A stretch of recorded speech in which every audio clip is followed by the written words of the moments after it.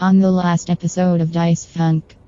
Are you going to withhold from him your part in killing everyone he's ever loved? No, not at all. You know, Tusk, you don't have to stay with us. If there's a chance that you guys can stop what's happening, then I want in on it.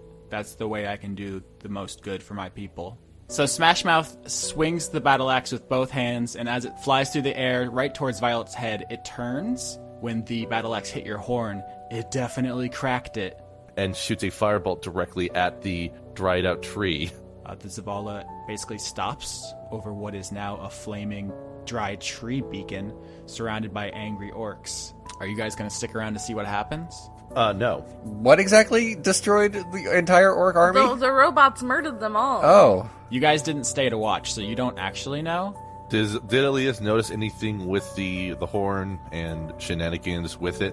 Violet's magic was taken from her, seems to have started to gain some of it back. There was maybe some kind of process by which Violet was getting better, but you think that the horn cracked has short-circuited that, and so progress on her recovery is now stopped. And you now understand that the red liquid inside the vials is her blood. I'm the captain, so I say that we go to Mykonos. Out of all of us here, the only one I know that has the most knowledge of the most area is, well, you, Joan. Drop says to Kay, your daughter's been dead a long time. Sheriff K, the Kenku, tosses Drop off the ship and into the ocean.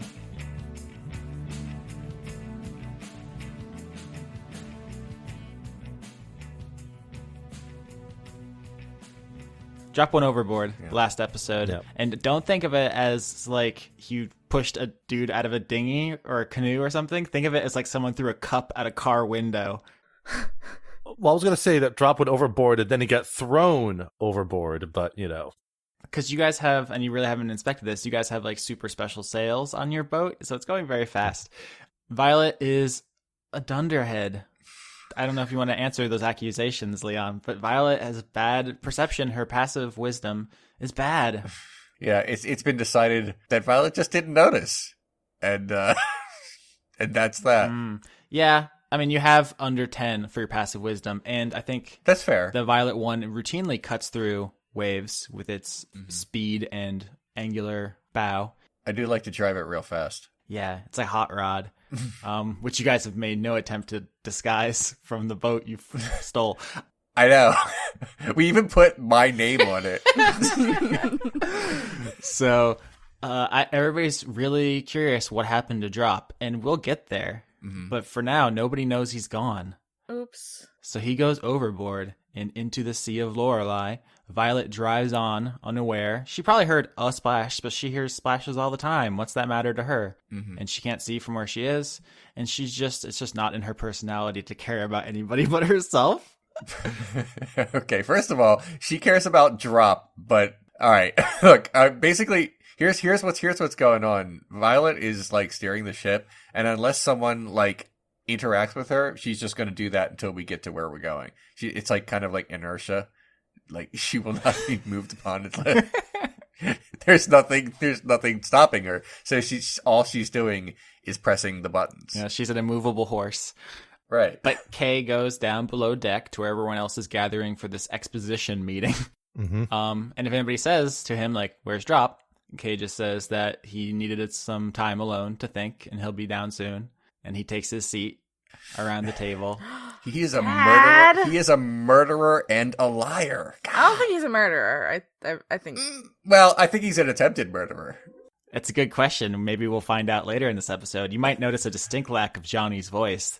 That's what we in the business call suspense. I was going to call that foreshadowing, but, you know. Yep. So you guys are all sitting down below deck. Joan is there. She casts Zone of Truth so that nobody below deck can lie. If you don't want to be involved, I guess you could try to resist that, but she would know. Is anybody going to object to that? Nah. All right. So she says, where do we start? I missed that. You missed I missed that voice. the homeland is strong in my diction. So, Joan. Is Joan your real name? Yes, of course. Solved. Do you know anybody named Amber? I mean, most people in Calopsia have Amber as part of their long, complicated, aristocratic name. Mine is Joan, scion of Lolth, defender of Black Amber, the head of the House of Thousand Queens. It's long, complicated. It goes on. Mm-hmm. Do you know Sherry personally? I told you when we met that I had met her. You said... No, that's not what you said. You said everyone knows about them. I am everyone. Alias, this is your turn now. What do you know about the influences that might be guiding the Blackhearts, if any? It seems that they may be operating under some sort of force outside of their own self-interest, from my understanding. And I was curious if you'd happen to know of any sort of force that would be responsible behind that. Yes, I know everything there is to know about the Blackhearts. I founded the Blackhearts. I knew it. I knew it. I suppose you're going to want to hear the whole story. Honestly, no, I don't need to hear the Sum entire up. story. She does like a little fist pump, like, yes, got out of talking in Russian for half an hour. I'm going to assume that the behavior of Fox and Sherry was a recent development that was undesirable for you. What behavior do you refer to? Their efforts to capture, dismantle, and return parts of ships to the planes that they came from, as it seems that the components of the ship actually come from multiple potential planes of existence. That has been Fox's plan since the water began rising. So no, not recent. What do you know about the Moss Heart? I do not know if I can talk about it. Oh my god. Are you under a thingy? Are you under the thing? The thing that everyone else is under? You know, the thing. Hold on, what's the word for the thing? Elias, do you know what the thing is called? I can't remember. Which pronunciation do you run with, Austin? Gesh. Are you under the influence of a Gesh, That thing. Joan? She taps her metal leg. For many things in life, sacrifices are required. Oh, jeez.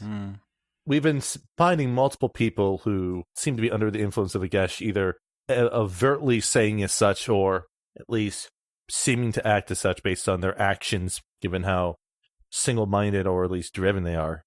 Have you seen the Blackheart's flag? I think we did the first episode about more it was. Yeah, I believe it was in the second episode. A hand, a heart, an eye. The three things that gods require in sacrifice. Life, limb, and sight. She taps her leg again, and you guys definitely think about Fox and his weird hand. Right. So... And Sherry's the heart? I feel like you guys are trying to get to the story I was going to tell in questions. I suppose if this is leading to the entire story of the Blackhearts, then might as well go through it. It does not give me any pleasure to tell it, but I feel otherwise we are going to be here all night. It's up to you. Do it. So, many years ago, I was the head of the most powerful family in Calopsia. I was the closest thing the Underdark has. How you say, princess, perhaps? Ooh. Yes. I'm not sure if you know about this, but we have the Black Amber, for which all of our names include. It is a substance which creates wounds that never heal. Yeah. I take it you've seen Fox's wound? The neck thing? I'm going to be honest, I was hoping you were going to bring me back my sword. Oh, well, no. I'm not much of a swordswoman, but it does have sentimental value to me. Well, if you wanted us to bring you your sword, maybe you should have told us something about it. Well, we have not known each other for long. I do not think I have been overly and unreasonably deceptive. I assume that you all have secrets of your own you are holding back. I don't think so. There's just a shot cutting to drop floating in the ocean. Help!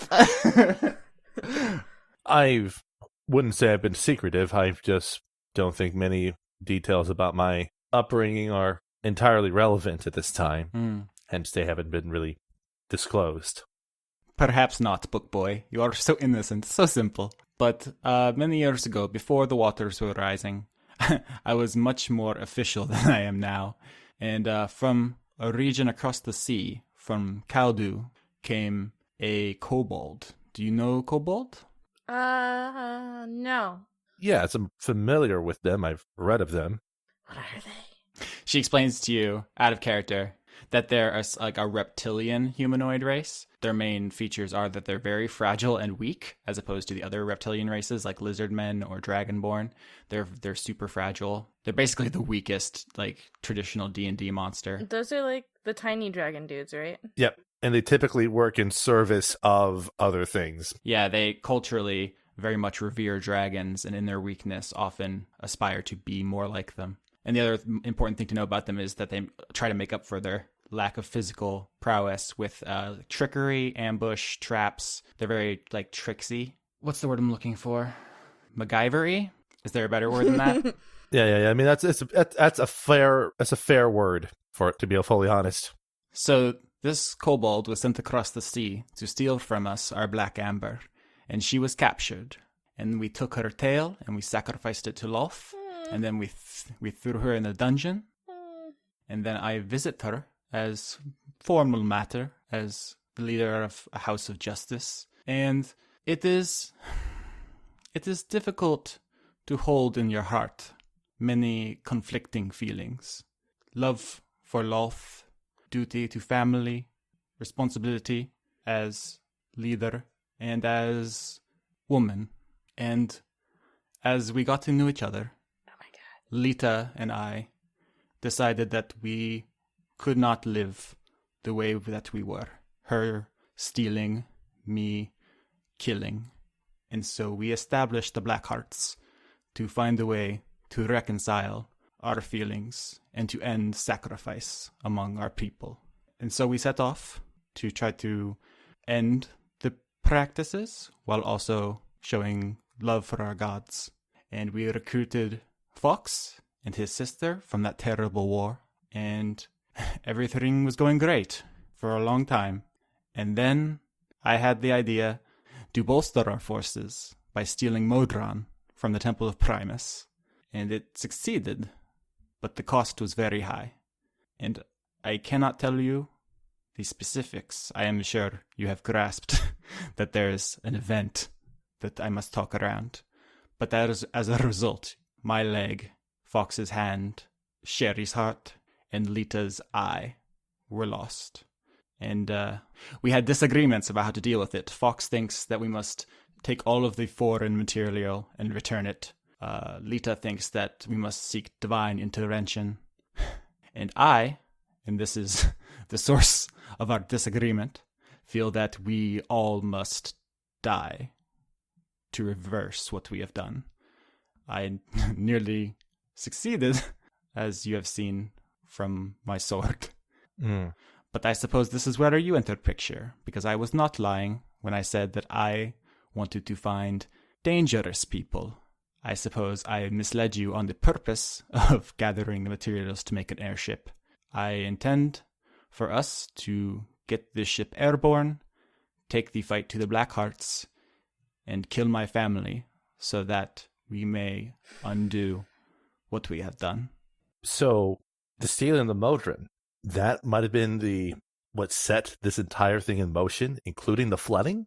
It is hard to say for specifics, but the events were set in motion there. I do not want to imply that the Modron are at fault. They are nothing. But I'm saying that something during that act was what set these things in motion. Yes. I suppose I can tell you that we were gravely injured during our heist. On death's door, as you may say. No, that's understandable. As I'm aware, any further details run the risk of immediate termination. It was always my plan to die, but I would like to see everything done before I go. I don't like this at all. While this is happening, Violet is singing sea shanties, and no one can hear her. You'll never know what they're about. I bet they're really good. They are. You all are free to do as you will. I never meant to hide this from you permanently, but I think it is understandable why I did not start our relationship off on this foot. Elias will nod lightly, respond with, well, in many cases, misdirection or at least obscuring of some information can be essential or necessary. However, this leads me in an awkward situation where I don't know what I am going to be able to do after we accomplish whatever it is we decide to accomplish. I'm still trying to figure out a way to get back home. I have no idea whether my efforts to communicate have worked, and if we do the things that you think might be necessary to reverse what's going on, and it doesn't work, well, then it's simply a matter of us sitting on a ship until rations are gone and soon followed by us. You can sense from the vibe in the room that no one is taking this particularly well. Kay seems especially broken up. You don't know why. He seems like really bummed. Dad, is everything okay? He just pats you. Dad. He rustles your hair. Dad. He doesn't want to talk. He's in the zone of truth. He doesn't want to talk. So, I suppose the formation of the Blackhearts and all that such, that was the reason why you were effectively exiled from the other drow. Yes, they do not understand. I do not seek to offend Loth. I only seek to make peace with what she requires and how I must live my life. I honestly was worried it was something that was much more serious in terms of crimes being committed. This is actually a bit of a pleasant surprise, all things considered. You are so understanding. When you spend a century, rather. Geez, my numbers are off. We spend a century reading of various acts of heroes, both real and imagined. You see a gamut of ways to reconcile with differences of positions and opinions. And while I cannot say that I don't feel a certain pride of who I am, where I'm from, and what it means to be what I am, it doesn't mean that I can't see things from another individual's perspective. And in your case, you put yourself in a position where, you took a chance, you took a position that you knew was going to separate you from others that you might have felt as friends or as equals, and I can't fault you for your commitment to your cause. It's a shame you are a boy.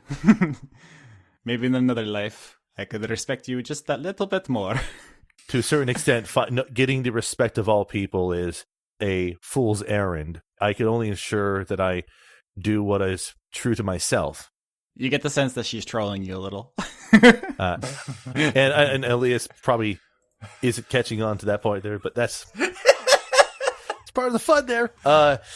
Well, that point then, if our objective is not to build an airship to get out of Lorelei, but instead to, kill your family, what would you propose is the best step to take in terms of getting this ship capable of taking us to your objective? I don't want to kill anyone. I do not think this changes the mission. We shall explore, we shall find the parts, someone who knows what to do with them, how to put them together. I am no engineer. And then we shall take to the skies.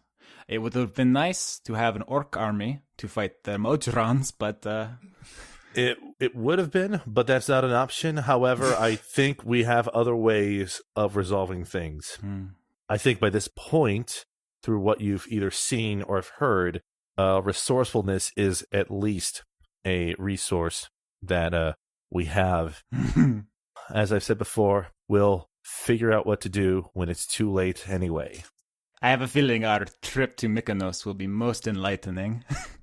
That's where the robots come from, right? Yes, the Temple of Primus, in the dead center of the city. Ooh, maybe I can steal one for myself. They're really cute. Maybe we should ask Ziggy what he thinks, too, because he might be able to help us. Okay, so if anyone has forgotten, it's been like 20 episodes. So the Bullywugs do also live in the Cascades. just to break it down, the main civilizations are Meadowlark Island, which is controlled by the Glitter Gold and the Gnomes, the Ragged Wood, which is controlled by the Kenku, Tiger Mountains, which is controlled by the Orcs, and Mykonos is kind of like a melting pot. It's like the metropolis, the New York or whatever of Lorelei. And then there's the Cascades, which is like kind of like Hawaii. It's like 6 islands or so, although a bunch of them have sunk, and it's getting worse. Yeah, so the Drow have their city under one of them. The Kuatoa have theirs under a different one, and the Bullywugs have, you don't know exactly where, but also they're all subterranean, except for the Kuatoa, which also control the surface. So if you need any more clarification, that's the quick and dirty breakdown of Lorelei. Yes. The only other civilizations that you're aware of are the Goblin and Knoll civilizations, which are gone. They were at the foot of the Tiger Mountains, so they're all dead. And then the Kobolds, which you now understand Lita is, which are not native to Lorelei, so she's an outsider. Mm-hmm. I'll talk to Ziggy and see if he can give me any information. Sure. So you guys break up, and before those conversations happen, and we will have level up conversations because everyone's level 4 now, it becomes clear that Drop is missing. What? I assume that you guys panic and tear the ship apart to find him, and don't find him because he's not here. I won't make you roll. He's not here. What do you guys do about that?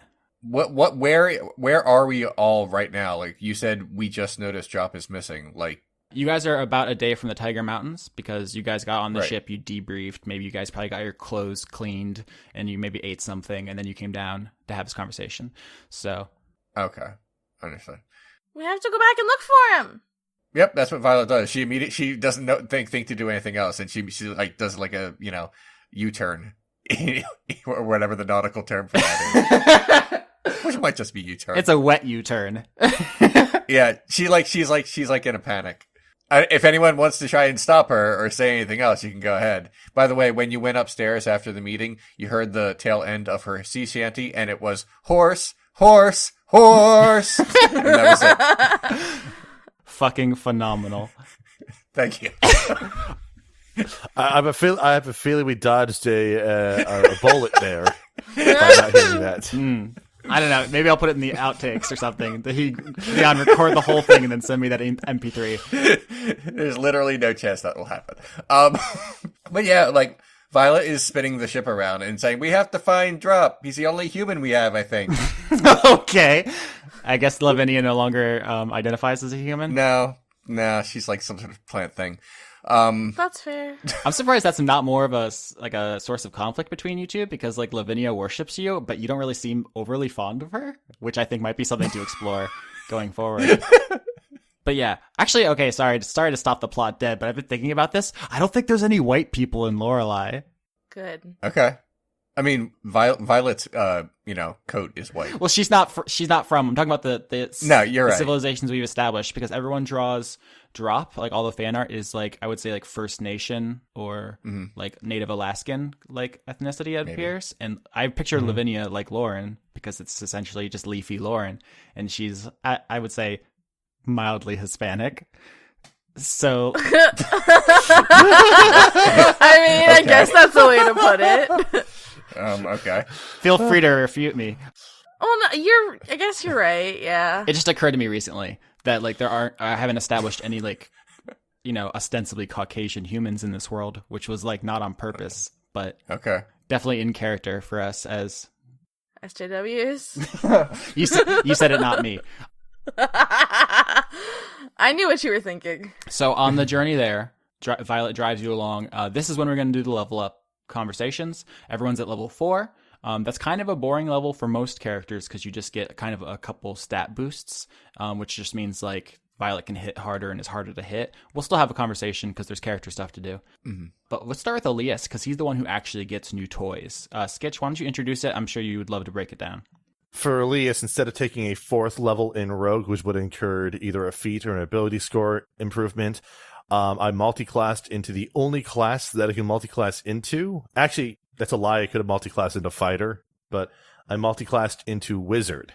So as a result, Elias, through working with Joan, is going to be able to have a spell book, an arcane focus, 6 spells in his spell book as a level 1 wizard, plus 3 cantrips.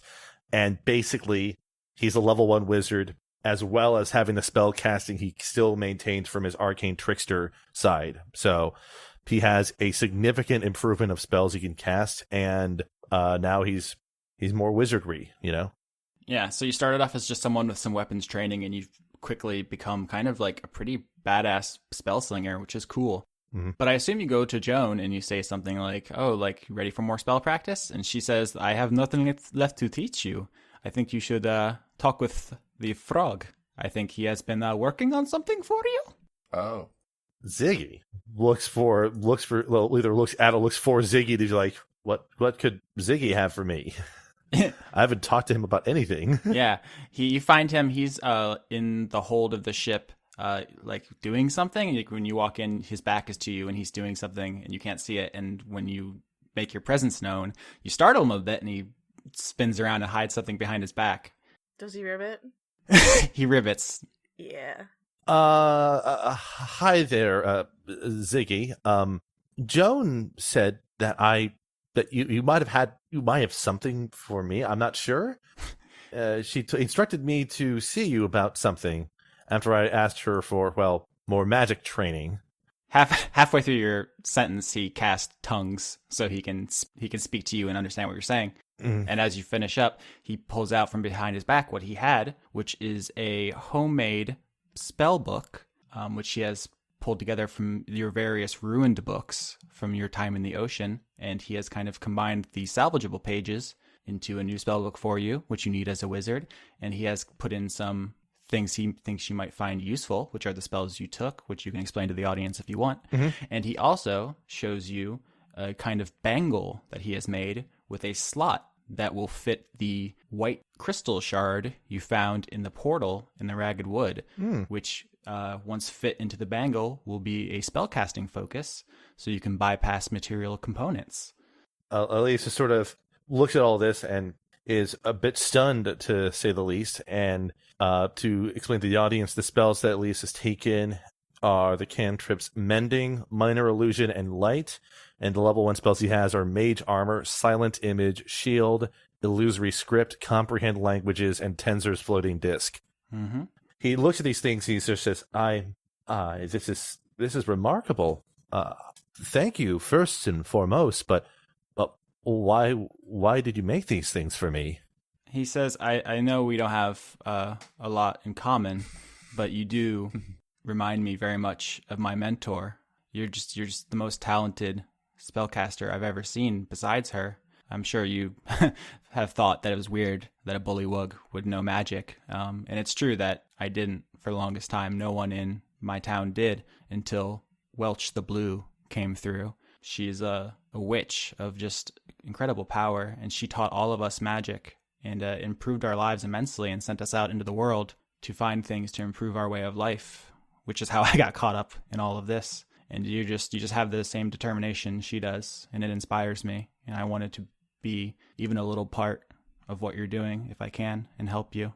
That's very considerate of you, Ziggy. Well, once again, all I can say is thank you, and assure you that I will use these gifts you've given me to do what I can to, well, see us through all this, and of course, keep Vinny safe as much as possible. Of course, someone has to look out for her. The horse has no idea what it's doing.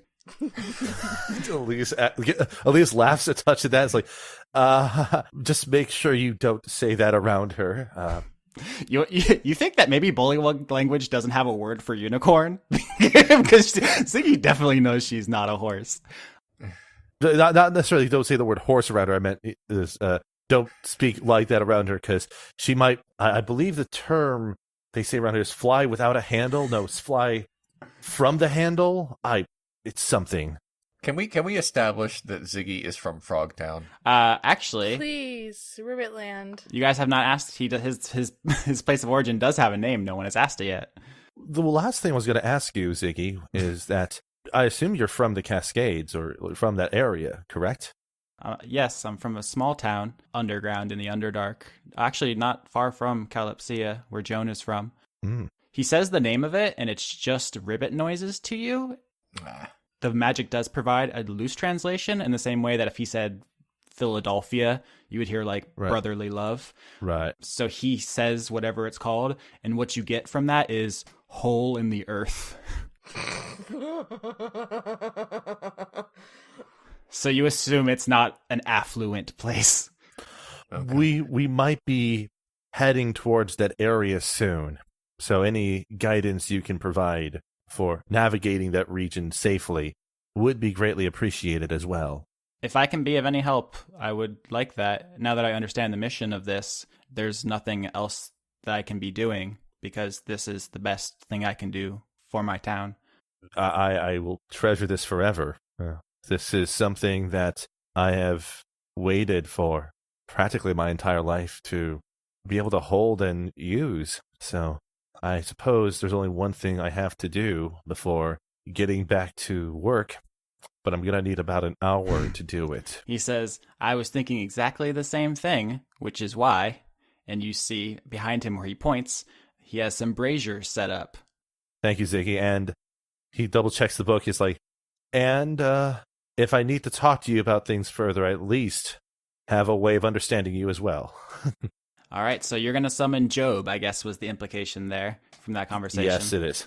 Yes, there's nothing else that he could have been implying he was going to do for an hour in that room. Alone, yes, he's gonna, with Ziggy. Alone with Ziggy and a brazier. But no, he's going to spend the next hour and 10 minutes doing Find Familiar to get Job back. All right, yeah. Leon sent me like a message like 2 weeks after Job died being like, I can't believe you killed Skitch's bird. That's so fucked up.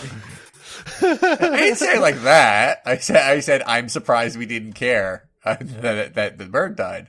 I didn't care insofar that I knew that as soon as we came back to the ship, I'm getting him back. Mm-hmm.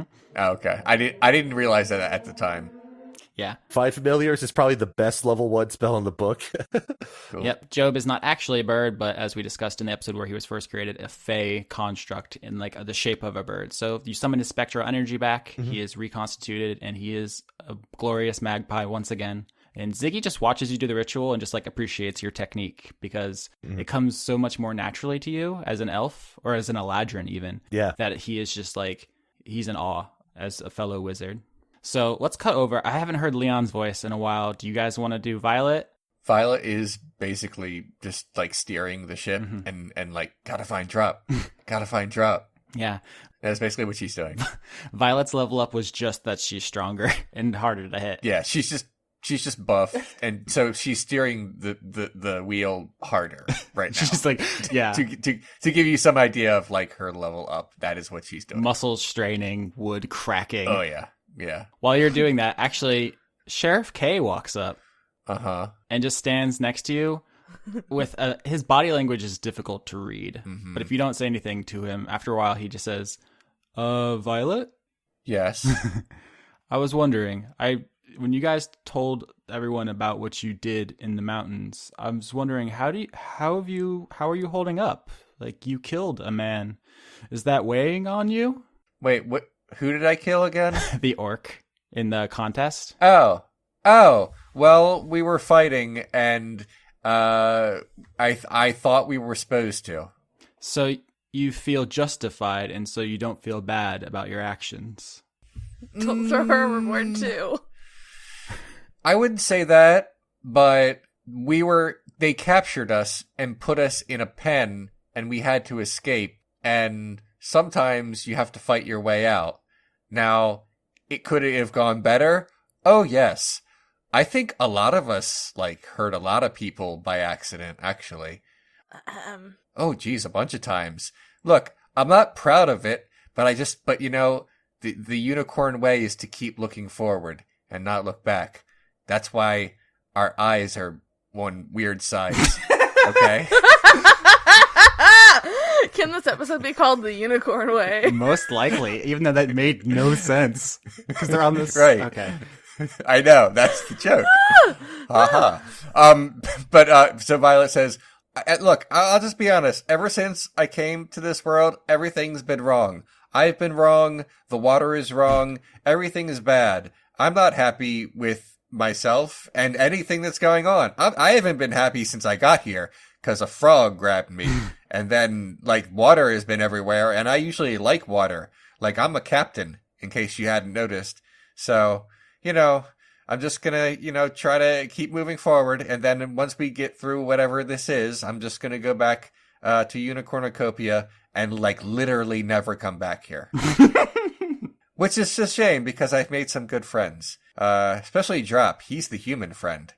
Well, gotta keep pressing the buttons. And then she does that. As Kay walks away, he mutters to himself, "Just keep moving forward," as if that was the only thing he took from that conversation. Mm-hmm. Vinny, what are you up to? I'm sitting in a corner, looking pretty sad.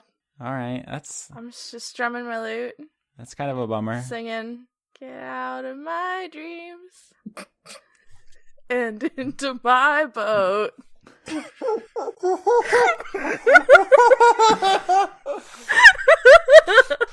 Okay, I can't do anymore. That's I'm done. perfect. Yeah, you're sad for a while, and a couple people come up, obviously your father and your friends, and they reassure you, they pat you, and say everything's going to be okay. But the most significant interaction of those is Tusk.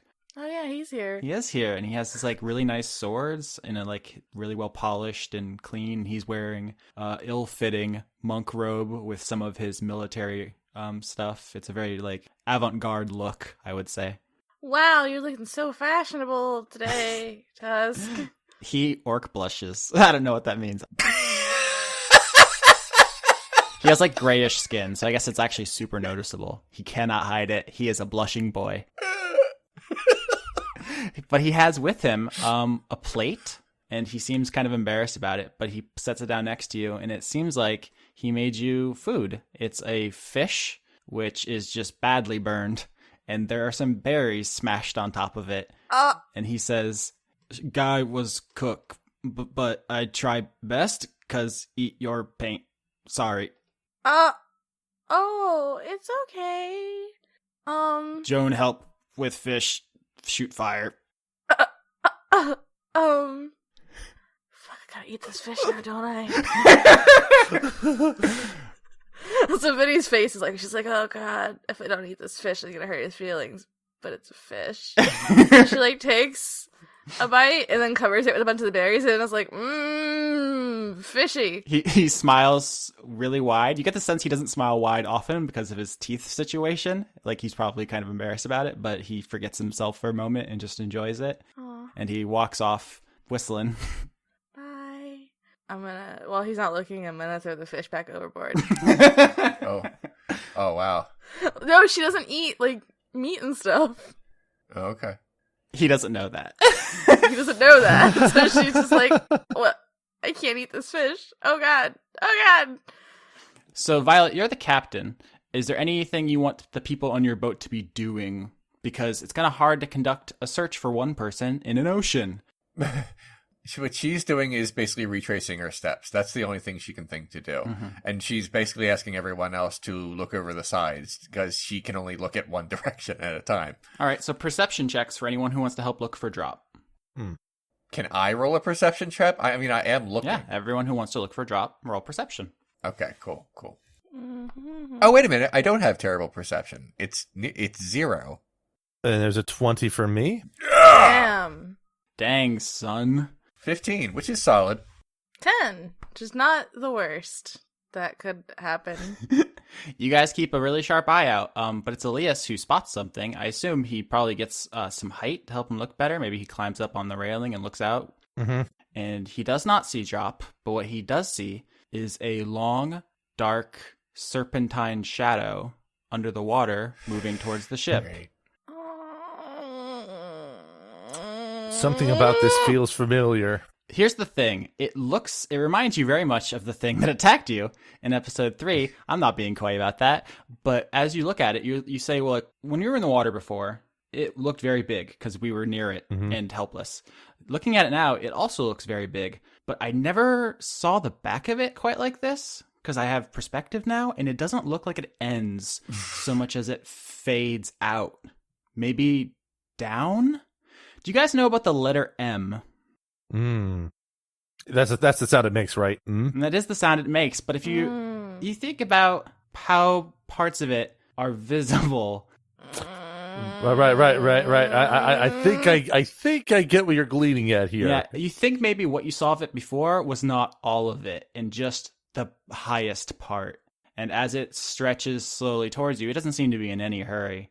It does appear to maybe be getting longer, and it's coming for you. This is not a coincidence. It knows you're there. Is someone going to tell me about it? Because right now, Violet is the captain, and she doesn't know what's happening. Alias will... Violet? Yo. Remember that thing that almost ate you when you were had that chain around you? Yes. It's coming after us. Oh, from what direction? That direction? You can just say that way. Alias doesn't know. Yeah, he just points to the direction. He doesn't know boat terms. The important thing is it's not in your way if you want to leave. If you're going to try to continue your search for drop, you're going to have to contend with it. I know we've discussed this, but I forget. What do we have harpoons? Yes. Okay, we do have harpoons. Violet is not turning back, so she says, "Everyone, man the harpoons. We're going to keep going, and we might be shooting a monster." Uh-oh. Not a good idea. No. But that's what she says. I guess we're rolling initiative if you're just going in against it. Oh my god. Unless someone's going to grab the wheel from me. That would be a good idea. Violet, give me the wheel! No. Okay. Well. If you're going to help, roll initiative. Yeah, Violet can't shoot the harpoon and also steer, so she's just steering. I don't know if you can shoot the harpoon, period, but that's beside the point. I'm rolling initiative, 19 for me. Ooh. Job's initiative is 11. I rolled a 5. Leon, did you roll? How do I attack while steering? Roll initiative. Just for maybe maneuvers? Oh, okay. That's fine. Pretty good. 14. Nice. All right, so the party is 5, 11, 14, and 19. And here goes the monster. Guys, we were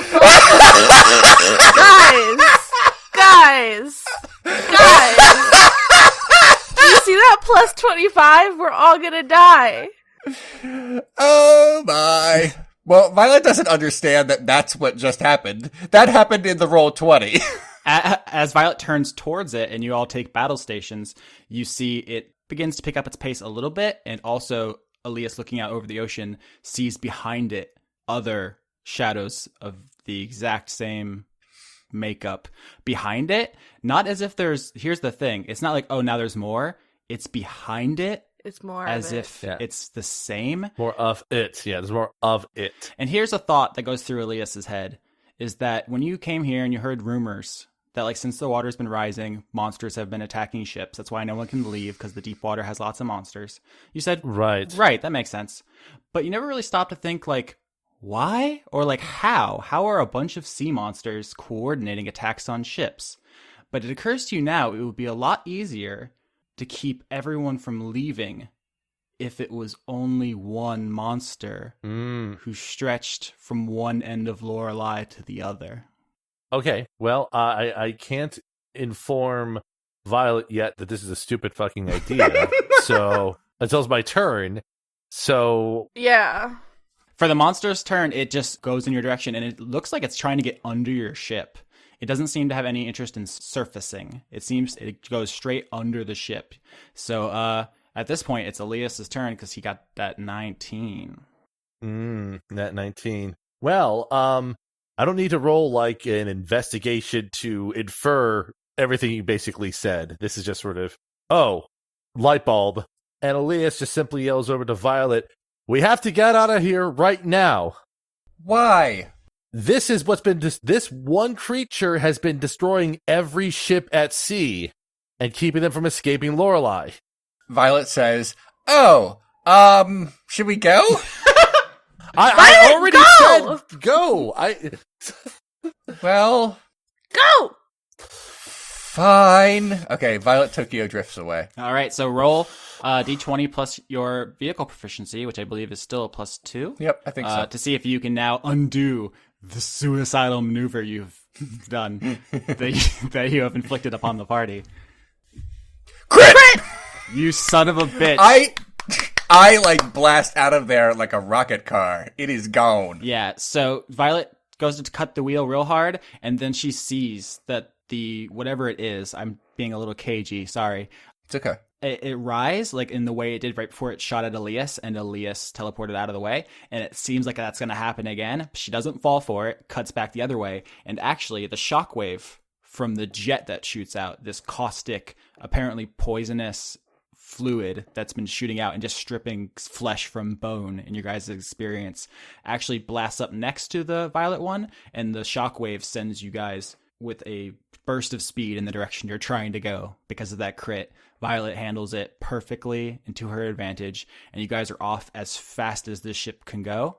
And it follows you for a bit, and then it seems to either get bored or satisfied. You can't really tell because it doesn't have like really readable body language, but it has never, in your experience, shown anything resembling haste. It has always seemed to be slow and methodical. So, God, I really wanted to shoot holes in that ship. That was too good. Yeah. Even when she does something really dumb. Well, I guess we're not looking for drop right now. And then she cries. And that's it. She cries and just goes forward, but still steering quite well because that is what she can do. Elias tries to walk over and pat Violet to comfort her while Job, sits on her head. And always good. And Elias says, Now, as unlikely as it may be, I have a feeling that Drop might still be alive. He's not the type to just give up on everything. How far away were we exactly from shore when he got thrown over? About a little less than a day out from Tiger Mountains, because like I said, you guys got off, you debriefed, you ate, you cleaned up, and then there was the family meeting. It could be, I know we were kind of far, but maybe he could have swam back to the monastery. I'm sure he's okay, Violet. Okay. I'm gonna keep looking forward. That is the thing I'm supposed to do. Where are we going now? Because I forgot. Yeah, I mean, it's up to you. Mykonos or the Cascades. I'm going to say just because looking at the map, you guys do know that Mykonos is closer. You would have to go by Meadowlark Island to go directly to the Cascades. Oh, okay. And I realize that does sound like me trying to warn you, but it's more so that I don't want you to feel like I withheld information from you. Right. No. That's fair. I'm aware that if we wanted to go to the Cascades, that's a long ways out relative to Mykonos. So, every order of these explorations is totally up to you guys. You guys could have done it in totally the reverse way you did it. Mm-hmm. So I don't want it to seem like that's not the case right now. Okay. The Cascades sound scary, and they're farther away. We should go to Mykonos. Well, the Cascades has the benefit of having people that might be able to tell us what we could get from Mykonos to make this airworthy.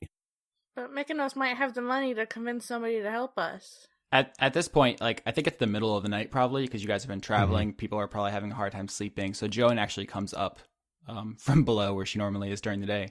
And she chimes in on this and says that if you guys go to the Cascades, Ziggy might be able to help you. She's in exile there, so she doesn't have any intel. But if you guys go to Mykonos, she has a friend on the police force, like an informant basically that was on her payroll when she was a very influential, important person. And she says, you guys are probably going to want to check out the Temple of Primus. But in addition, if you want to look up her friend, Detective Carter, in Mykonos, he can probably help you. See? Elise just sort of sighs since, I think for the sake of getting off the water's end sooner, we will do what we can in Mykonos then, in that case. Okay. All right. So you guys travel rather uneventfully towards Mykonos. I think probably a couple times you maybe spy a glitter gold ship on the horizon, but Violet with her crit is just firing on all cylinders ship-wise. And just, I don't know if she's powered maybe by some kind of drop feelings. Drop feelings. Yeah, drop feelings. She's hella on point though. And you guys make it basically to within eyesight of Mykonos before you debrief. Joan tells you where the temple is. She tells you where the police station is. She wants to know if there's anything you guys want to know because this is the time to know. She gives Elias already has his vial, so you guys don't need another one. And she does say got to do something about that horn. If someone sees your unicorn, you will be beaten unconscious and taken away to be dissected immediately. Yes. Your hat record is super bad, by the way. I think you've had 3 at this point, and they've all been. None of them have lasted a single episode. Mm-hmm. Alias has been kind of poring over spells that might be able to help out in this capacity, but even that's going to be a tough one to do on someone that's not him. Like, the Sky Self, really easy on him, but not on other people since they're not him. So, how long does invisibility last for? I don't remember off the top of my head, but it's not going to be enough to get everywhere you guys need to go. You know what I'm saying? Like, it's going to wear off at some point. No, I mean, I don't want to waste all my spell slots repeatedly making Violet invisible. This would just be literally the invisible Violet arc. Yes. I can make another paper mache hat. Honestly, it would make more sense to make some sort of cloak. A horse cloak? Yes, one that would go over her head, and that would still be a problem because at some point Violet's going to talk and it's going to ruin the entire thing. Dressage costume. Oh my god. If you wanna, Leon, really, I'm asking you. It's your character. How are you planning on navigating a metropolis where everyone wants your head? Violet says, make me pretty, but I don't really know what else to do because I've never had to do this stuff before. The only other thing I could think of is the following. If you make the horn look like it's a fake, then people won't think it's real. Oh. I can paper mache around the horn, but do a really bad job so that it looks like it. Or we could put paint on the horn, or we could use some other thing. Well, somebody may have eaten all the paint. Makeover montage. What do we roll for that? If you want to, you can just roll maybe intelligence. 8. It was not a good gambit on my part. Is there something that's better for me? I have better stats and that I could get away with. It'd be deception. Deception? Oh, please. Can I deception? Yeah, sure. Oh, goddamn. I rolled a 10. Look, let's just not even... It's mediocre, but that's not necessarily a bad thing because that might even add to it. Yeah. Right? Because then it's just that's a bad horse costume. That's a bad fake horn you got there. Now, should Vinny, try to disguise herself at all? Who are you asking? Vinny is gonna say that, but without speaking in the third person. To Joan. She says, I do not know you could pull off any of my outfits. No offense. Oh wow. God. Wow. What did I do to you? Oh my god. I didn't mean it like that. No, I'm sorry. Oh my god.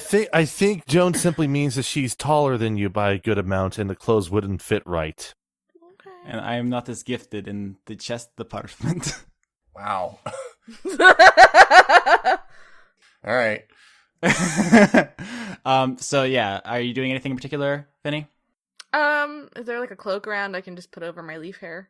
Yeah, sure. We can find somebody's clothes, yeah. Yeah, I just put a big a hooded cloak on and hood myself. Under cover of night, Ziggy pulls as close to the shore as he can, and I guess you guys clamber onto land. The best way to think about Mykonos is as Venice is now, Venice, Italy, because it's sinking, I guess is the obvious one, but also in that it's always been coastal and made for boats. It's a very seaside kind of community. So it's very moist. It's very moist. There are already canals that run between the streets. Those are the lines of demarcation as opposed to paved roads as we think of them. So it's definitely flooding and bad, and we'll have to deal with that as it comes to it. But this isn't like people who've never seen water. So they've sandbagged things. They actually have adjustable docks, which is a real thing that when the tide goes in and out, they raise and lower. So there's actually surviving docks that you see on the outskirts. And it looks to be a vibrant boating community. There's people all over the docks loading and unloading. This is not a dead city. This is not abandoned. This is not rural or any of the things you've encountered in this campaign so far. This is the first time you guys are in an honest to goodness city. And so as you walk up onto the docks, strangely dressed horse, a green woman wearing a shawl, an elf with no pupils. Right. And you are missing your fourth, but just 3 kind of strange figures. You do get some looks. People are looking at you as you guys walk across the docks in the direction. I guess I should ask, where are you going first? Let's go to the police first. Mm-hmm. Once we're on land, Violet is no longer in charge, so she has no ideas. Is what I'm trying to say. Let's head our way over to Joan's friend to see what she might know. As you guys walk through the streets of Mykonos, in addition to just being kind of culture shocked, maybe besides Alias, he lived in a capital city. He's seen a city. You may even feel more at home here, honestly, than since he came to this plane. The other two of you are kind of feeling very out of place. You notice there's a great diversity in people. You see Kenku, you see gnomes, you see orcs, you actually see drow, bullywugs, and even Kuatoa. The Kuatoa are universally homeless, though. You don't see anyone that looks even like slightly prosperous. They're all basically begging for food, sitting on the side of the road. They're all mumbling to themselves. Oh, jeez. None of you speak Kuatoa, but they all seem to be just making kind of actually the same noises, maybe even, which is kind of weird.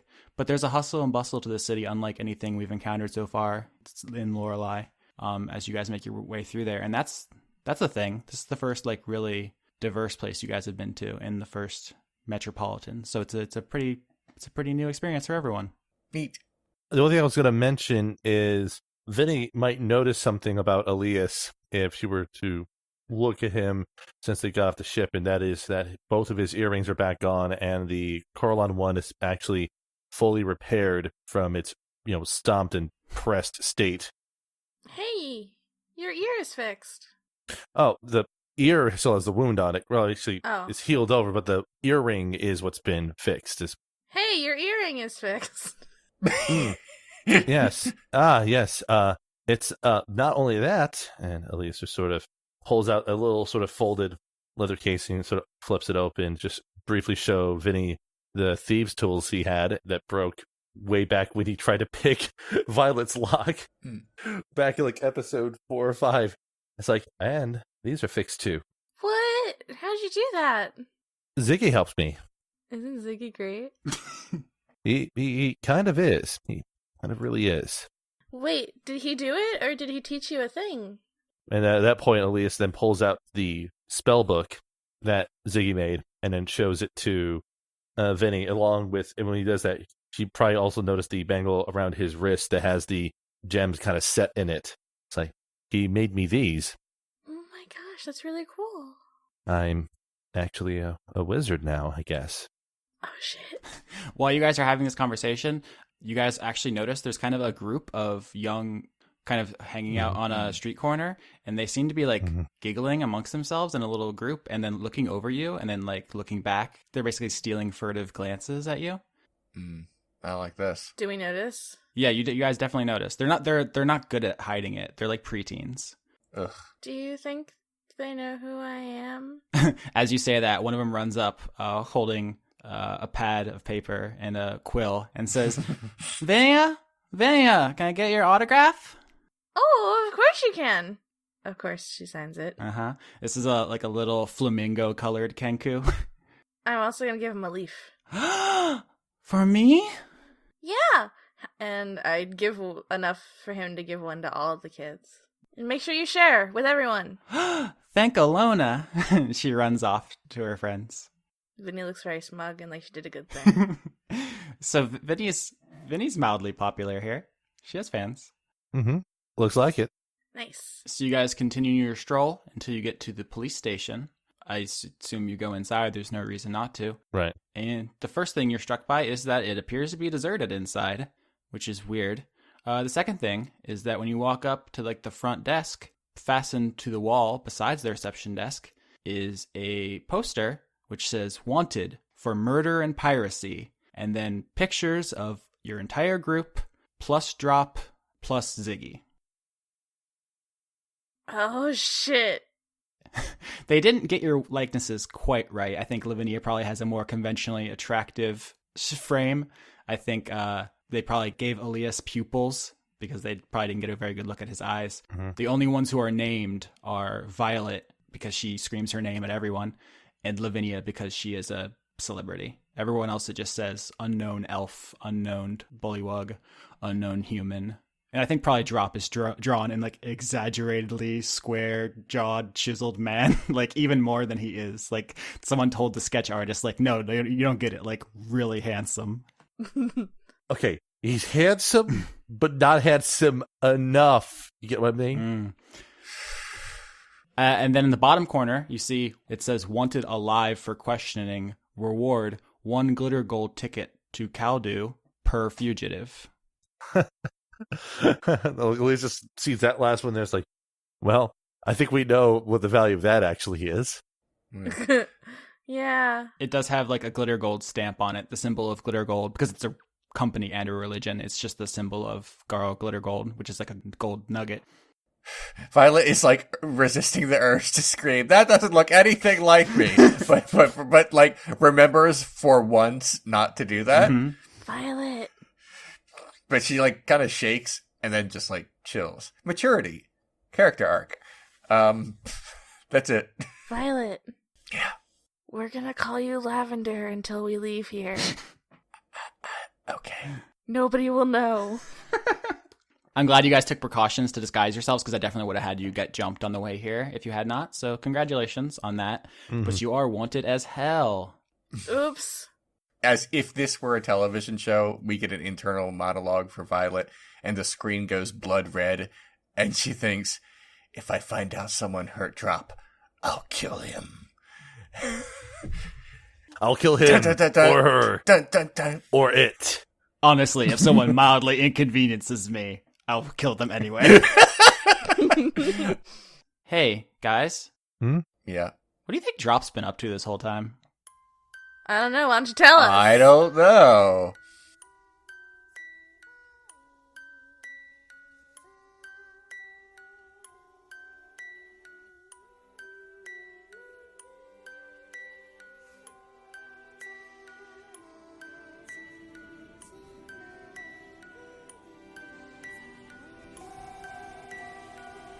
So how are you feeling, Drop? You just got thrown over the side of a pretty quick-moving ship with those, let's call them strange sails, making it move at quite a pace. That was not a soft landing. No. I mean, it was probably a little rough. And I also imagine that your chest wound is probably not playing nice with all that salt water. It's just not a great thing. I mean, like I was fully healed up, but yeah, I mean, salt water's a pretty bad irritant. So it's not great. You're at full health. You've leveled up to level 4. You're harder to hit, and you hit harder, which is kind of the level 4 thing. So you're not in any immediate danger. But as you struggle your way back up to the surface and watch the Violet one disappear over the horizon, there are a number of problems that you're faced with. Yep. Is there anything Drop does or thinks that you would like to address at this moment? I think this is actually probably a pretty new experience for Drop. He's mostly used to people just kind of dying on him. Yeah. Watching the only friends he's made since leaving the monastery kind of sail away from him in cavalier manner is probably pretty upsetting to him. Mm-hmm. But, like, immediately, I suppose he would probably just kind of, like, look around, see if there's, like, anything sort of nearby while the rising panic in him sort of comes to a crescendo. Mm-hmm. This is kind of the open ocean, so I don't think you're going to find any, like, convenient, like, rafts or anything out here. But I imagine as you're splashing around looking for anything, to improve your situation, it occurs to Drop that the Order of the Calm Waters taught kind of acceptance of the world as it is. Yeah. And that was why they were so understanding of Drop, is like, if he is cursed, then that is it. That's his life, that's our life with him, and that's okay. Mm-hmm. And I don't know how much time he's given to reflect on Shathane's conduct, demeanor. That's up for your character to kind of sort through, but it occurs to you that maybe what she was so upset about wasn't that you left her to die, because, I mean, the Order teaches that is just another part of life, so much as that when she found that you had left her to die, she was afraid. She had spent her whole life preparing for death, and then when it came, she couldn't accept it, and I have to imagine that was incredibly shameful. Perhaps even more so because then she went and did something about it, which may have been even worse. Yeah. And I think Drop's immediate reaction to the situation, which is to, like, try to find a way out, and not to just sit there and accept death, is, I don't know, how does that get reconciled in his head? Immediately, it's just kind of reflexive. Mm-hmm. You know, like one of the things about Drop, he's young. He's still quite young, and he hasn't really dedicated his entire life to the Order. He was only picked up when he was a teenager, so he's really only been with them for, at most, I'd probably say about 10 years. Mm-hmm. And that's not really a long time to sort of beat behaviors out of someone, you know, to temper them. Mm-hmm. I suppose is a better term. So he still has very emotional reactions to things. He still has very guttural physical reactions to things. So hitting the water quite fast, a little bit of panic, not sure what's going on, watching the ship kind of like sail away into the horizon. It takes him a couple of minutes to actually settle in, as it were, mm-hmm. to kind of realize that maybe this is it. So Drop, because of the game D&D, has all of his stuff. I'm not going to say that you were like, you know, naked out here. So you have your staff, you have your pack, which is waterproof. Mm-hmm. So you're not totally helpless. Right. I'm curious if that's any consolation to you, and I guess probably not. You know, like I said, it probably takes a couple of minutes for watching the ship sail over the horizon to realize that there's not much to be done about the situation. Mm-hmm. We'd been in the ocean before, and it was very clear it was a dangerous place. As the ship kind of gets farther and farther away, I'm thinking his classic personality trait kicks in, and doom just kind of takes over. That it's the end, and he took one good try at making friends, and now they're gone. And maybe they're probably going to die too, because he's not feeling so optimistic about this whole quest. He's feeling more and more like the world is just going to swallow everybody and everything, particularly after seeing Sheathane again.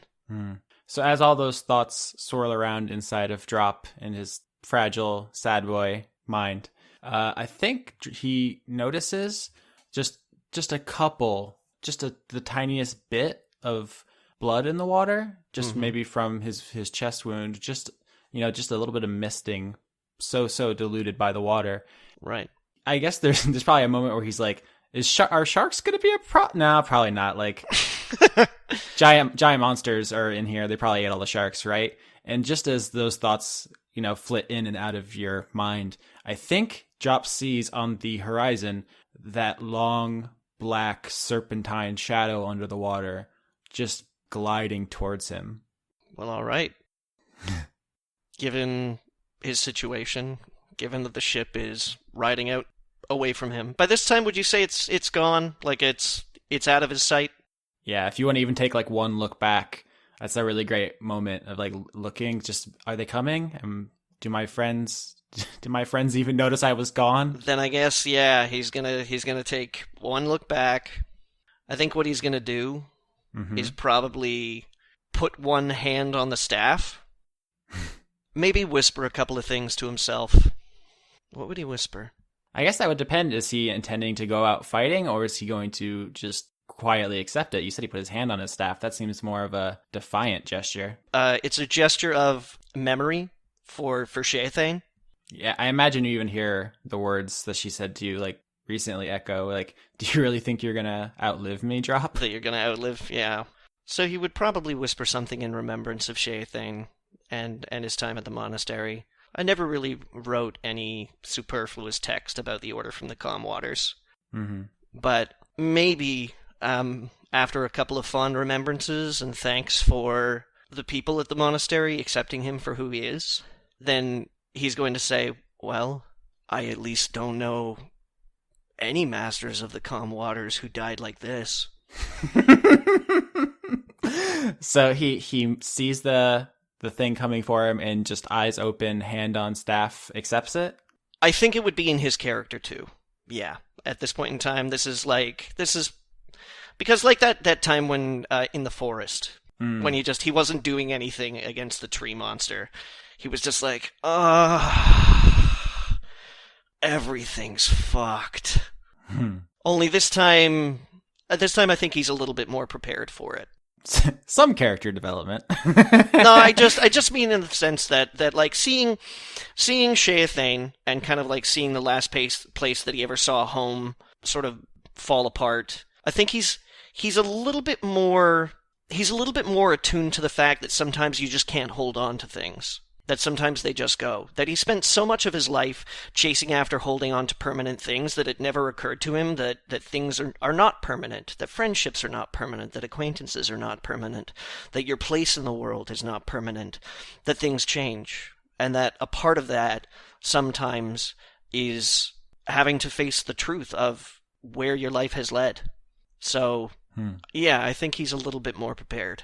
So, as Drop prepares to die, pretty unambiguously, he does, because he faces it head on, sees emerging from behind a cloud over the shadow the airship Zavala, as if in pursuit of the underwater monster, which is coming for you with a purpose which leads you to believe it knows you're there. You're reminded of the blood in the water. You don't know exactly how it operates, but it looks like the Zavala is following it, and it is coming after you. He would find that curious. Yeah, that would interest him. So I guess that would kind of maybe rouse him a little bit. How high up is the Zavala? It's just broken down below the cloud line. So, I mean, you looking at it, you think that if you signal to it, it can probably descend a significant amount before it gets to you. And a quick look at the chest wound and like a poke of the finger shows that, yeah, it's like, it is the chest wound that's bleeding in the water? It's just a couple drops. Just not. I mean, it wouldn't even be notable if it wasn't the only thing going on for miles in this ocean. Okay, well, Would he signal the Zavala? He has no reason to trust the people on the Zavala. I mean, even though Dr. Sherry has been nice to Lavinia, he has mixed feelings about Lavinia. He has mixed feelings about all of them. I mean, truth be told. So how wide is this thing that's coming for him? From what you can see of the shadow, and it's not, you don't have a great perspective because you're in the water with it. Yeah. It appears to be about as wide as the biggest ship you've ever seen. Okay, so I could, considering that I can move pretty quickly, I would be able to swim from side to side of it pretty reliably.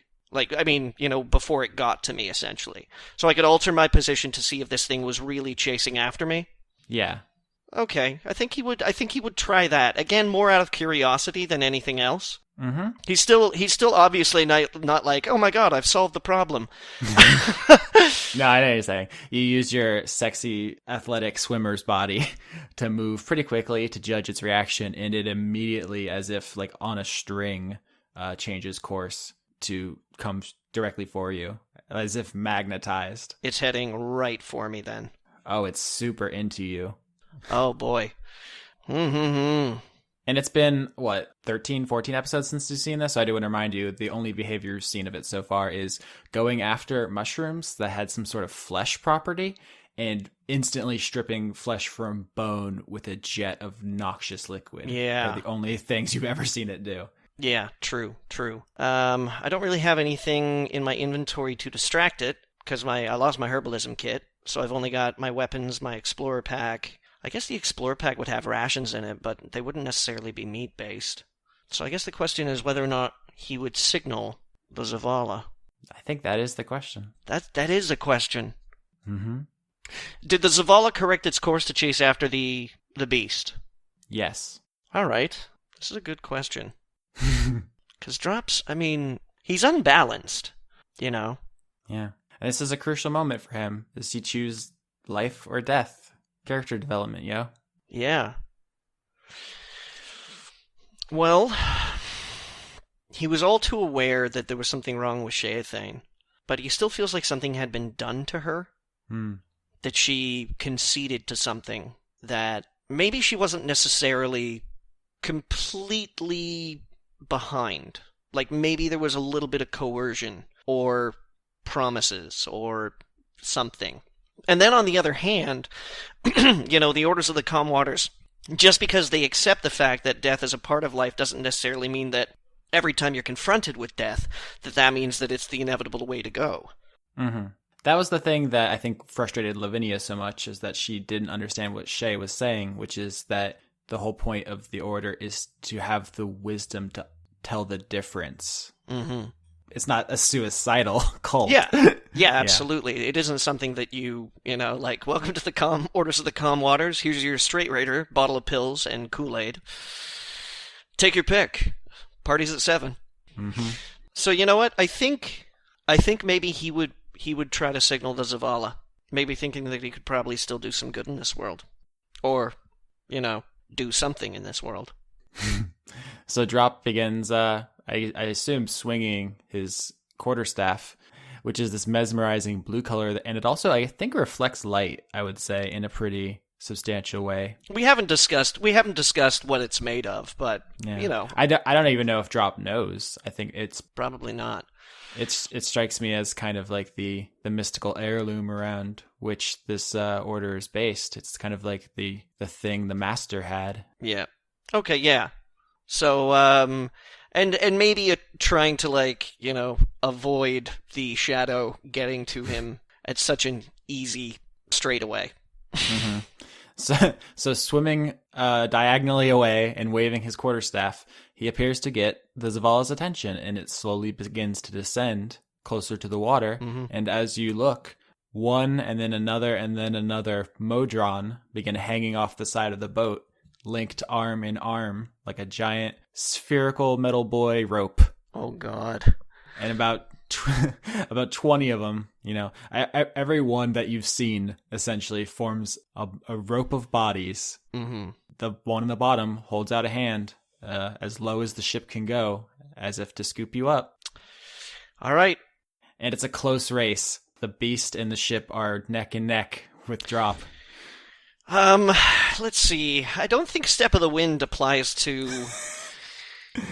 I don't think there's any rules against using it in water. No, I mean, if it says movement speed, then I'm in the clear, Hey, ain't no rule that says a dog can't play basketball. Ain't no rule that says a drop can't monk jump. No, it just says that a Step of the Wind is you can spend a key point to take disengage or dash action as a bonus action on your turn. Yeah, I don't have the book with me, but there has to be something jump related. It doubles your jump distance for the turn. Oh yeah, that's got to be applicable. Oh yeah? Dolphin your way out of the water. Yeah, all right, Austin. If you're telling me I can do it, then I'm doing it. I'm spending a key, Step of the Wind, and we're gonna come flying out of that water like Free Willy.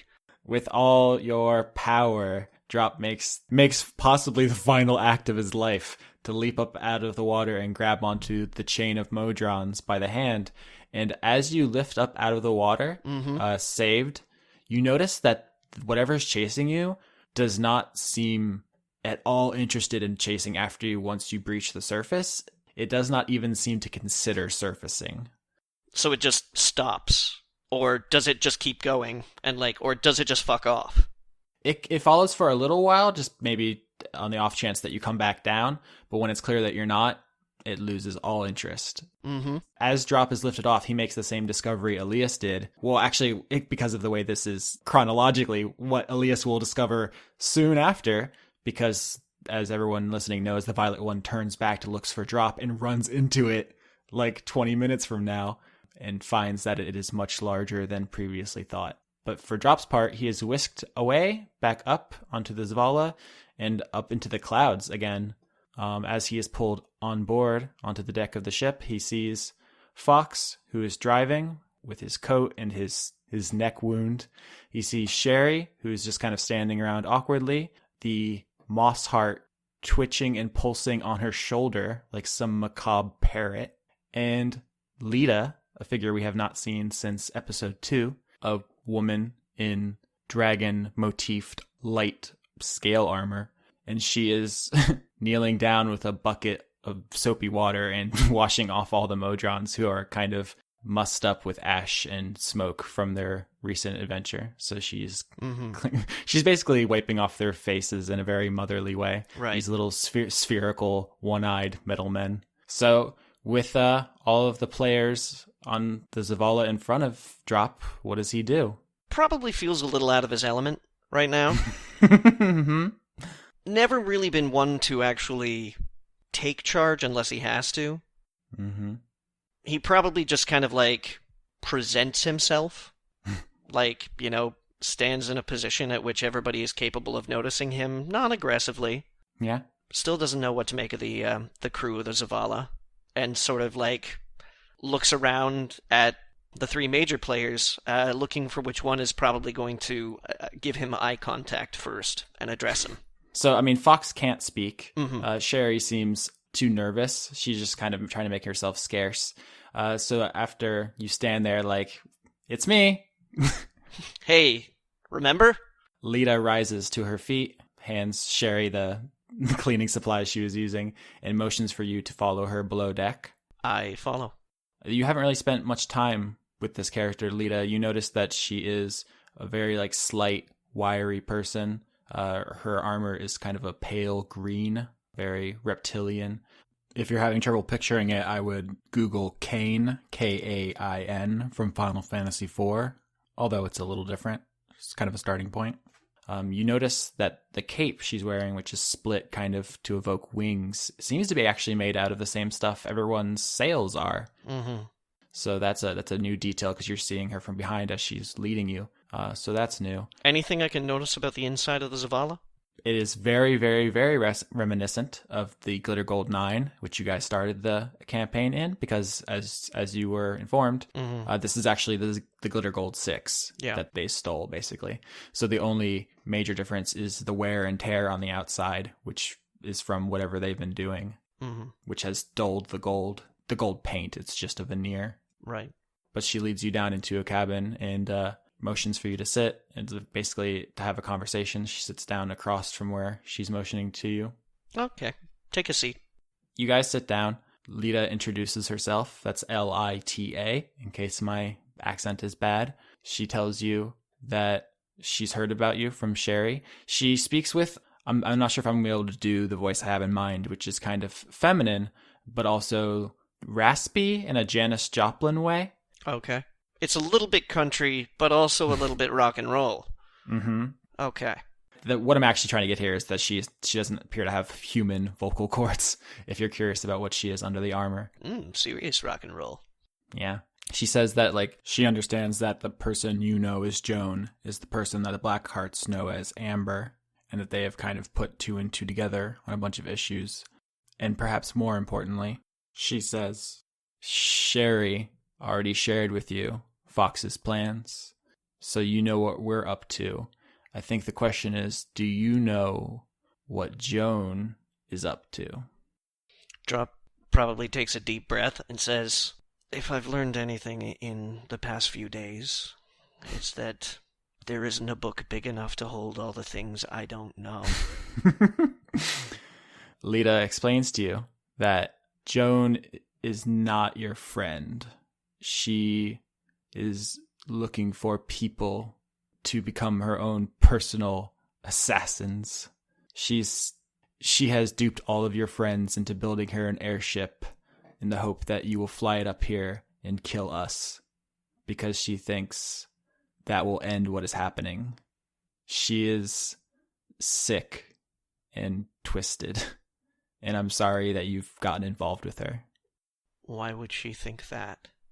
She explains to you the history of the Blackhearts, that Joan was the matriarch of an important family in Calypsia, that Lita was a foreign kobold sent to steal technology from Glitter Gold and from the Drow, and was captured by the Drow, and that her and Joan fell in love and founded the Blackhearts to find a way to either end sacrifice in Drow society or reconcile what Lolth requires in blood with the fact that Joan wanted to live her life with Lita, an outsider, a non-Drow, and a non-believer who had already committed a crime against the city, which was the original purpose of the Blackhearts. And she explains to you, and this is not what the other team heard, that when they left Calypsia, what they did was use Joan's fortune as an aristocrat in her society to purchase prisoners, death row prisoners, murderers, traitors, and to sacrifice them to Lolth. She tells you that together they murdered countless people, before the money ran out. And then they had to find new ways of satiating Lolth's bloodlust. Because even though Joan thought sacrifice was wrong, she couldn't find it in her heart to abandon Lolth. And so they recruited Fox and Sherry from that terrible war at the foot of the Tiger Mountains. And they were hoping to convert as many other societies that served dark gods to their purposes. They thought that they could make the Black Hearts a powerful, influential organization which would help all societies beholden to evil gods and allow all of them to satisfy their obligations but still be able to lead the lives that they actually wanted to. They petitioned the Orcs, who turned them down. They petitioned the Kuatoa, who turned them down. They got frustrated, and so Joan suggested stealing Modron from the Temple of Primus in order to bolster their forces and to force people to join them. So Lita's telling me that she was an operative infiltrating Drow society then. Mm-hmm. And that she fell in love with Joan. Mm-hmm. And the two of them decided that they were going to be like, being a Drow is great. Let's sacrifice as many people as we can. It wasn't so much that they liked sacrificing people, but it was something that Joan had to do as a faithful servant of Lolth. But what Lita characterizes their actions as was trying to find a more methodical, organized way to satisfy those religious requirements using money and influence and power, as opposed to just like kidnapping people or killing anyone who entered their city, which is similar to what Joan told the rest of the party. But the main difference here is that Joan glossed over their early days. She said that they set out to put an end to sacrifice. Lita is telling you that what they did was try to find alternative methods of satisfying Lolth by sacrificing other people. I see. And it's only later, when they basically ran out of money to buy people, that they tried to find alternative methods. And that's when they started recruiting. Mm-hmm. And Modron. Well, if you'll recall, several characters have mentioned that the Drow have actually stopped sacrificing people, which is why the Blackhearts drop off Glittergold prisoners there. So you're not sure how, but it appears that maybe Joan and Lita succeeded in their original mission. But yeah. Yes, and so they attempted to steal Modron from the Temple of Primus to bolster their forces so that no one could say no to them. Basically, Joan was trying to reconcile her love for Lolth with her love for a non-Drow, which is essentially forbidden. And in doing so, she got herself exiled from Drow society and found herself just wandering Lorelei. And Joan seemed sad. Lita seems angry. Right. As they recount this story. And so Lita tells you that the heist at the Temple of Primus is where everything went wrong, and that she can't speak about it in specifics. And you intuit that she's talking about the Gesh, that that's where everything went wrong for them. Right. And she tells you after that, they spent a long time, years, trying to reverse what had happened when they stumbled upon the fact that Glittergold had done the same thing. And so their tact changed, and they became what they are now, which is essentially a roving airship intent on destroying all other airships and throwing their materials back where they came from. Mm-hmm. But Joan didn't like that. She had her own ideas about how to reverse what they'd done. She thought that in order to stop it, everyone in the Blackhearts and everyone presumably in Glittergold who was involved would need to die. And that's when she stabbed Fox in the neck and left. And so now Joan is going around trying to find strong, dangerous people and get them on an airship to get them up here to kill us, while Fox flies around in a futile attempt to wrangle all of the materials that Glittergold have brought here. And I think everyone's missing the forest for the trees, and only I have the clarity of vision to see what's really needed here. Can I roll insight quickly just to see if I think she's on the level? Yep. Okay. 21.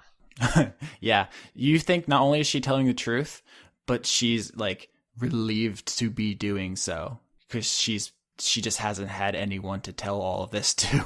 Right. She says that she thinks Fox is wrong. She thinks Joan is wrong. She thinks what Lorelei needs is divine intervention. And if you have if you have any intention of stopping what's happening, you should join her.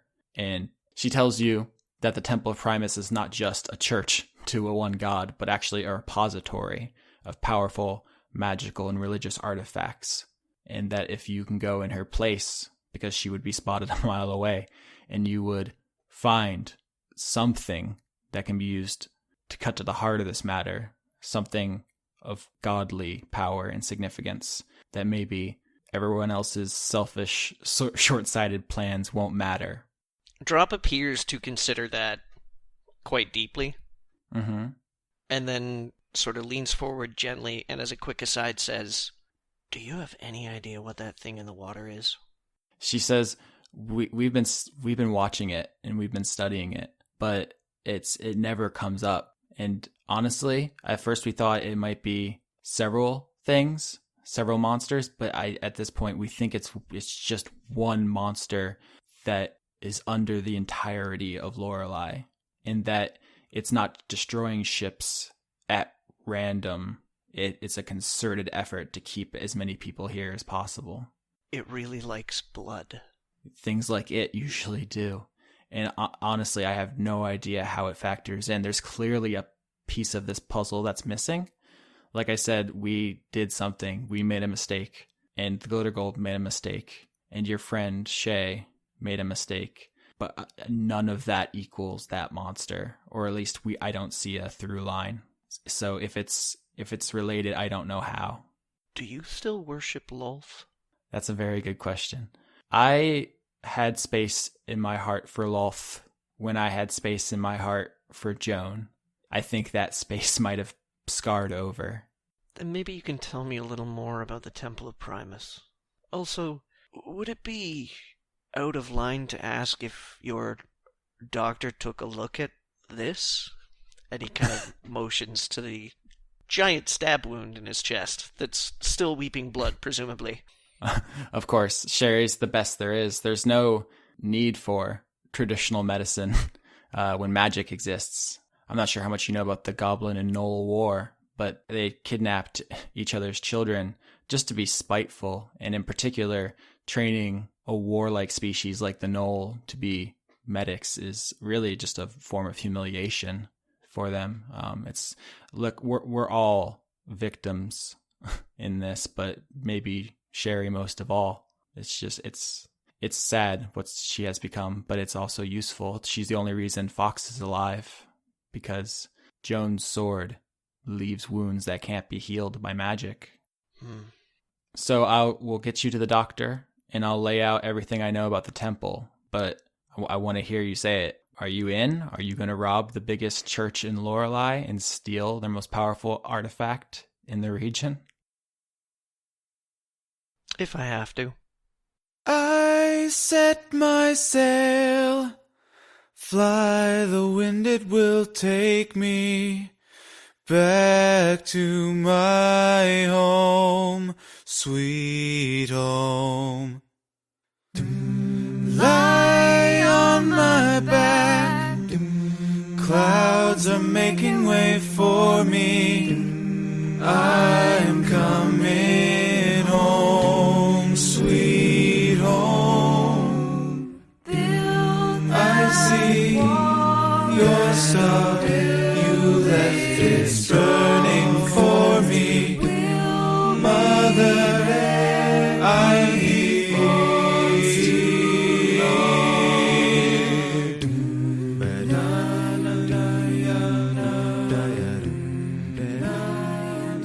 I'd like to thank Overclocked Remix for our theme songs, which include Tears and Rain, an arrangement of Seattle from Deus Ex Invisible War, Dream Meter Mix, an arrangement of Lavender Town's theme from Pokemon, and Acapella, an arrangement of Setting Sail Coming Home from Bastion. Executive producers for Dice Funk for the month of October 2016 are Joseph Timbrello, Extellaris, King Waza, Jade, Kirsten Haslinger, The Cult of Gorfanax, Tarka, Allison Ansell, Luke Powers, Michael Goodell, Wayne Witzke, Brent, Irving Royale, Athos, Radley, Ingmar Gremmen, David Page, The Black Fedora, Miran Bhatti, Melanie Joe, Lana Seawolf, Toby Gleason Stack, Ruby Offer, Matthew Weber, Emmanuel Garcia, Paul Mullen, Sarah Handley, Zenith Willrule, Melissa Booker, Cameron Avis, Ariel Badger-Release, Dylan, Gary Sayan, Exley, Anna Stuhlfarer, Dashon the Rage Monster, Giorgio Renna, Harrison Andrew, Christopher Charlo, Jorit, Viger Arnston, Cody Jackson, August Rue, and Taylor Hoyt. If you want to support the show directly, you can find me at patreon.com/Austin Yorsky, and you can find Leon at patreon.com/RenegadeCut. You can also help us spread the word about the show by finding us on iTunes, Podbean, Google Play, YouTube, or anywhere else and subscribing, commenting, rating, or reviewing us. We also have a fan forum at thefunkyshack.boards.net. Thanks for spending time with us, and have a spooky October.